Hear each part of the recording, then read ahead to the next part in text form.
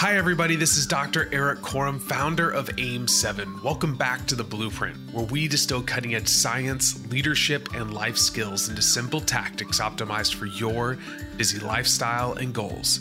Stress. It can either facilitate or debilitate performance.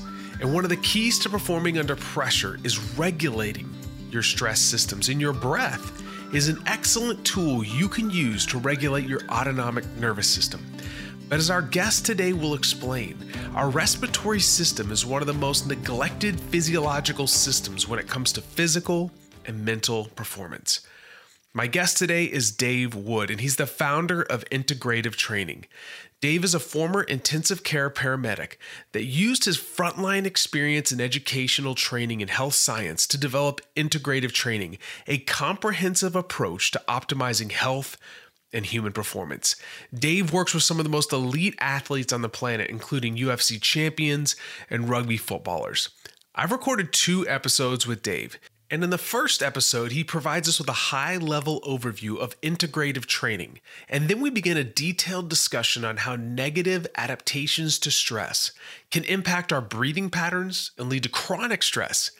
And then in the next episode, we'll discuss his 5-step method for intercepting stress in real time so you can respond to stress rather than react to it. One more thing. One of the beautiful things about podcasting is you get to meet amazing people from all over the world. Dave is in New Zealand and I'm in Houston, Texas. And we met, of all places, on LinkedIn. And I have a feeling that this won't be the only time that you hear from Dave, as this guy really knows his stuff and he is incredibly humble, which is very rare. So lock in, because now it's time to lean in and learn from the best. Dave, thank you so much for joining me today. I'm excited to discuss my favorite topic, which is stress, which is kind of weird, but I think it's really critical for the times that we're in. Can you discuss what integrated training is and how we can use it to regulate stress? Yeah, first of all, thank you very much for having me on, man. I'm really stoked to be here. Integrated Training is the name of my business, and it's come about through my own, struggles with stress and pressure over my lifetime. I worked for 12 years as an intensive care paramedic. I did a degree in health science, but they never taught us how to leverage stress and pressure. And so all of a sudden you're out on the road and you're dealing with high pressure, high stress jobs. And I was finding out that early on in my career, I was getting overloaded by thought going into these jobs, and I couldn't perform to my true potential because I was cognitively overloaded, and I'd get sort of task focused on these jobs. And I was like, man, I've got to sort this out because, I have to make clinical decisions and decisions on extrication, and there's all these things going on in these highly emotive scenes. And a lot of what I'm doing now with my own business is those practical skills from being an intensive care paramedic, or before that I was a professional ocean lifeguard, and even just my own practical experiences of life. And what I've sort of learned is that with all of this stuff, it has to be an integrated approach. And I guess the easiest way for me to explain that is through a practical explanation. When I work with an athlete, and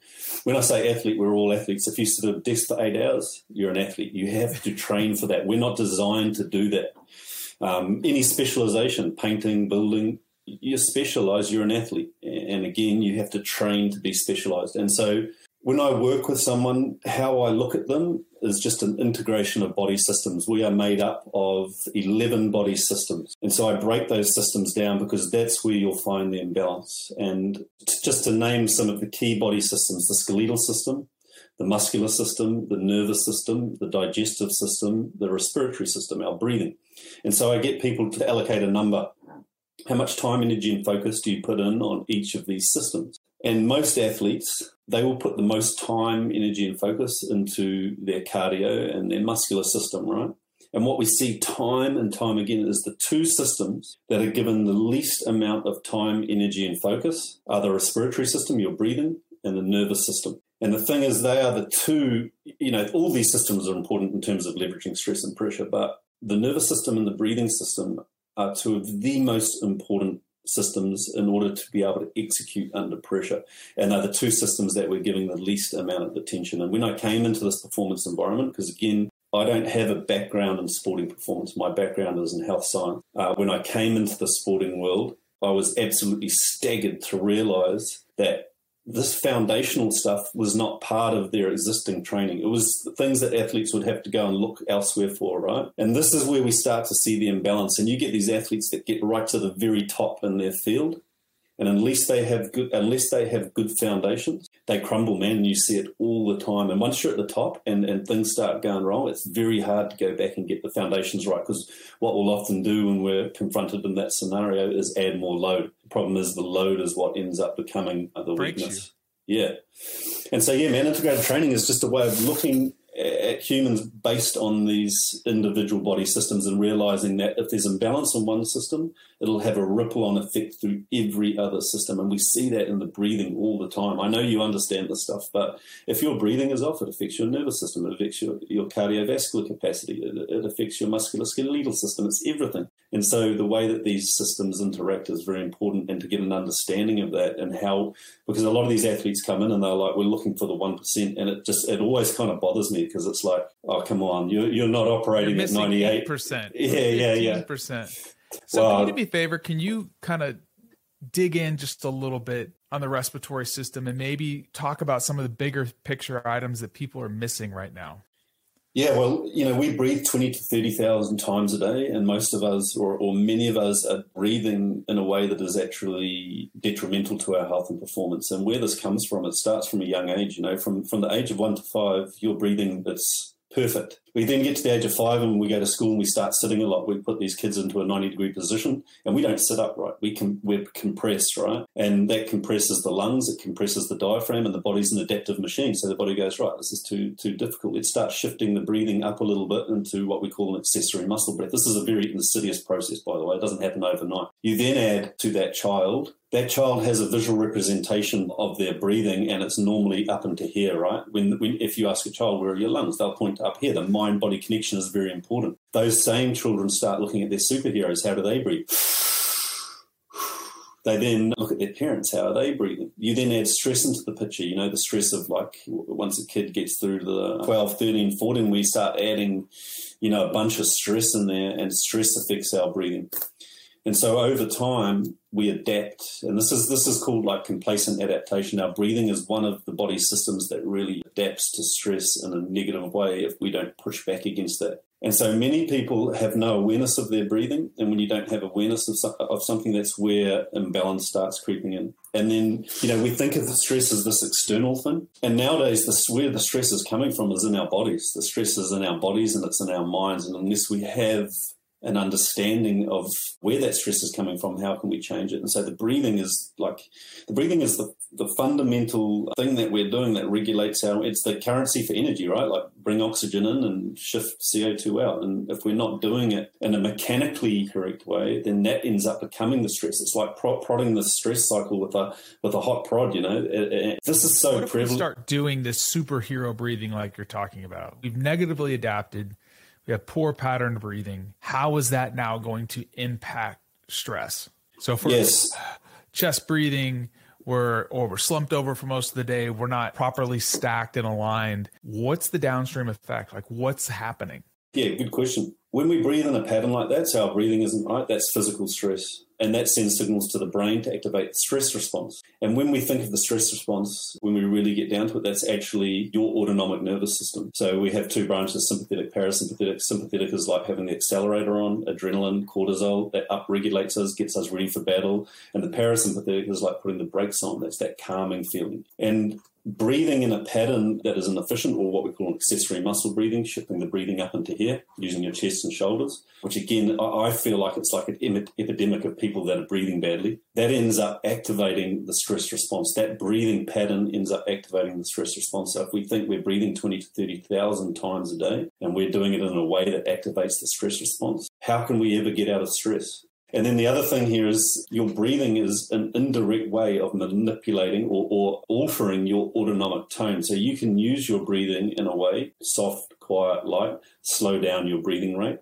prolong the exhale phase of the breathing, and you can create more parasympathetic tone. So this is when we start getting into like the meditation or the breathing flows that elicit a calm state. It's such a powerful way to intercept stress because it gets us back into our bodies. It gives us that interoception, that ability to be able to regulate our internal state to intercept stress and pressure in real time. That is a Good word right there.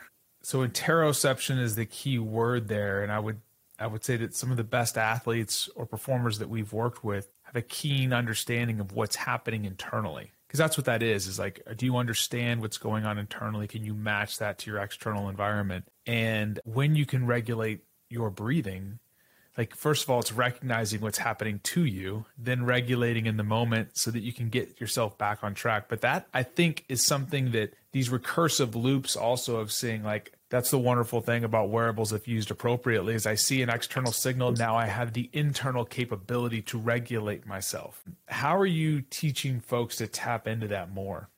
I think the key to all of this stuff is with awareness alone, you will make huge adaptations to your health and performance just through awareness alone. So, when we talk about breathing, a lot of people aren't even aware of it.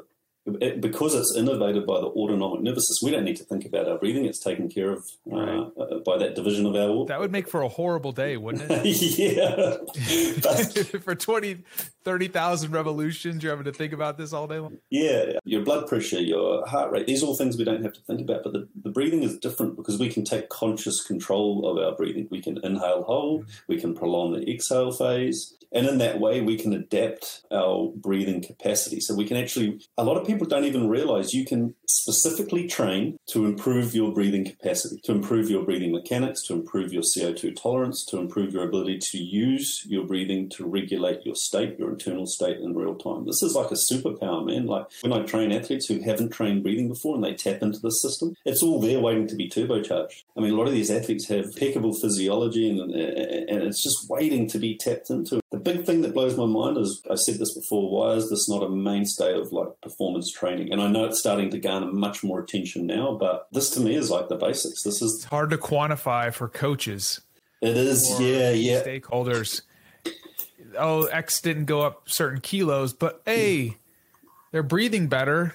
And I'm just saying, to be quite honest, part of the problem with the system is the people at the top that are evaluating those doing their jobs don't have the requisite skill set to do so. And so when somebody like yourself enters an organization and you're like, hey, we're going to see market change by improving our breathing mechanics, which is going to do this, this, and this. The question then is like, well, I don't see a bar moving or velocity on the field yet. Yeah, this is one of the reasons why people have such poor connection to their breathing, is because you can't see that muscle. Do you have it? You can't see the diaphragm. You can see your bicep. You can see your quad. You can't see a diaphragm. Most people don't even know what the diaphragm looks like, or in terms of diaphragmatic excursion. And even being able to have a visual representation of how your diaphragm moves gives you better connection to that muscle, better ability to be able to use it to enhance performance and health. And, the diaphragm isn't just a muscle of breathing. It's a muscle that improves our posture, improves intra-abdominal pressure, the pressure in your abdomen. When you inhale, your diaphragm drops down, increases the pressure in your abdomen to stabilize your lumbar spine. That pressure is then released on the exhale for distal mobility or power. You see this like when a boxer throws a punch. Inhale, they throw the punch. Even like fine motor skills are all done on the exhale. Shooting a bow and arrow, you're holding, and then you exhale and so the breathing is like, this is what I find fascinating about the breathing, is there's so many ways to use your breathing to enhance performance and health. It's not just around like your mechanics of breathing, how you breathe, but it's also like what we talked about, being able to tap into this thing to intercept stress in real time. Because if we think about the stress cycle, think about a time where you've got into an ice bath. What's the first thing that you notice? Yeah, when someone gives you a fright, the first thing is, well, what's that all about? That is the body. That's the stress cycle, and that's the body trying to get more oxygen in, because that oxygen needs to get to the working muscle. And so it's one of the first body systems that become upregulated is your breathing. And so if we think about that in terms of being able to leverage stress and pressure, if at the very top your breathing starts going faster, imagine if you are able to control it right there and do the opposite. Because we don't always want stress, right? And stress isn't a bad thing, but it's not that we don't want to be in a stress state. It's that we want the ability to be able to turn it up, but also dial it down a little bit. It's not about being in a calm state. It's about being in a stress state and being able to remain focused and work with the agitation. And the best way to do that is by controlling some of these key parameters of stress, and your breathing is a massive one. When I'm working with people and teaching them sort of stress threshold training, it's almost all about doing the opposite. You breathe fast, no, you breathe slow. You hold tension in your body, no, you stay relaxed. Your mind's ticking over, no, you focus your mind. And so often it's about doing the opposite of these ingrained patterns of behavior. So if somebody's really interested in going, okay, I want to take the next step personally to learn more about this so I can include this skill in my repertoire, whether it be for, you said all people are athletes, but I would just say to perform better in whatever that looks like for them, where can they learn more about this? First of all, it goes back to like awareness alone. Just someone listening to this will probably go out and start Googling stuff, right? Or start listening to your,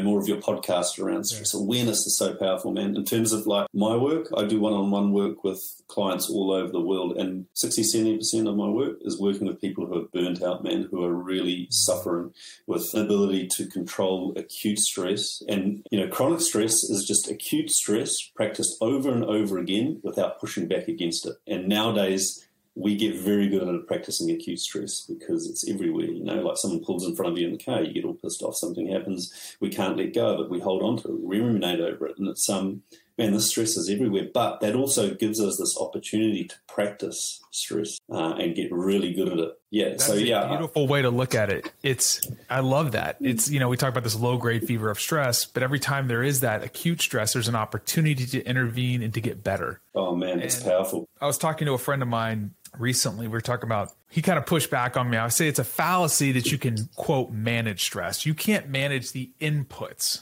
right? Like you as a paramedic arrive on a scene, you can't manage maybe a horrific thing that you're about to see. What you can control though, or regain control of is how you respond. And so I guess what you're saying is this input's coming in.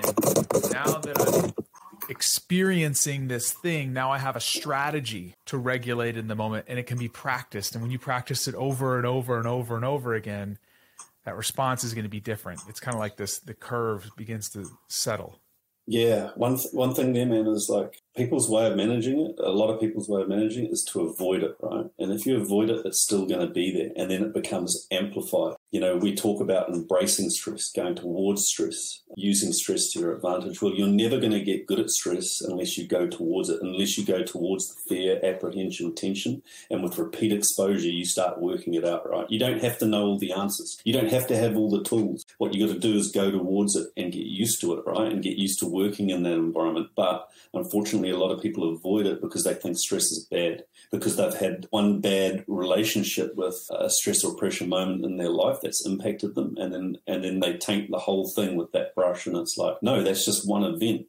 Stress is not bad for you. Stress is good for you if we learn to leverage it to our advantage, to enhance performance and health. And actually, it's not that difficult. It comes back to understanding how stress impacts us physically and mentally, getting the tools to be able to push back against stress, and practicing it, increases our stress threshold. Man, there's a lot of stress people out there. There's a lot of people that are suffering, and that's what I'm learning with my own work in this field and running this Calm Under Pressure workshop out, is that, people are struggling to understand their own bodies. And they're getting stuck in this thing, and they're looking for convoluted solutions to simple problems. It becomes convoluted because we're stuck in it. I'm very thankful that there's guys like you out there doing this work that are stepping in the gap and helping folks. So if people are interested in engaging with you, they can reach out to you on your website.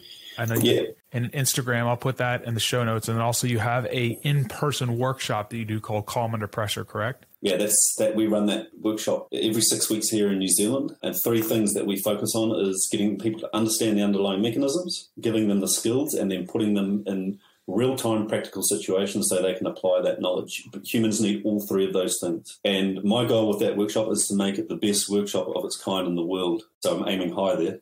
I love it. Hey, if you're going to go for it, you better go all the way, right? Yeah, I want to take this workshop overseas, and I also want to make it virtual, but it's in its infancy. We've been running it for a year now, but it's gathered a lot of momentum here in New Zealand.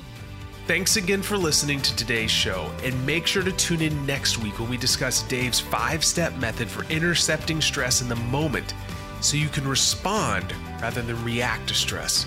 Thanks again for listening, and I'll catch you on the next episode.